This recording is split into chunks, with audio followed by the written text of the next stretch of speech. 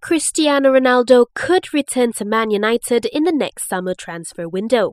According to reports, United have contacted the Juventus star for a possible move. This amid speculation that Juve are looking to offload Ronaldo due to financial problems. Speaking of Man U, midfielder Jesse Lingard is said to be heading for a possible exit from Old Trafford in January. With his contract set to end next summer, Lingard has only made 2 EFL appearances this season and has not been involved with their Premier League squad since early last month. Croatia captain Domagoj Vida played till half-time during their 3-all-draw international friendly against Turkey before finding out he was infected by COVID-19.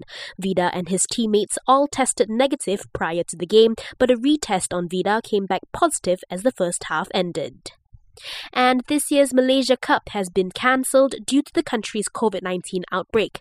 The Malaysian Football League says this is after their appeal to continue with the tournament was rejected by the National Security Council. Watch the best sporting action only on Astro.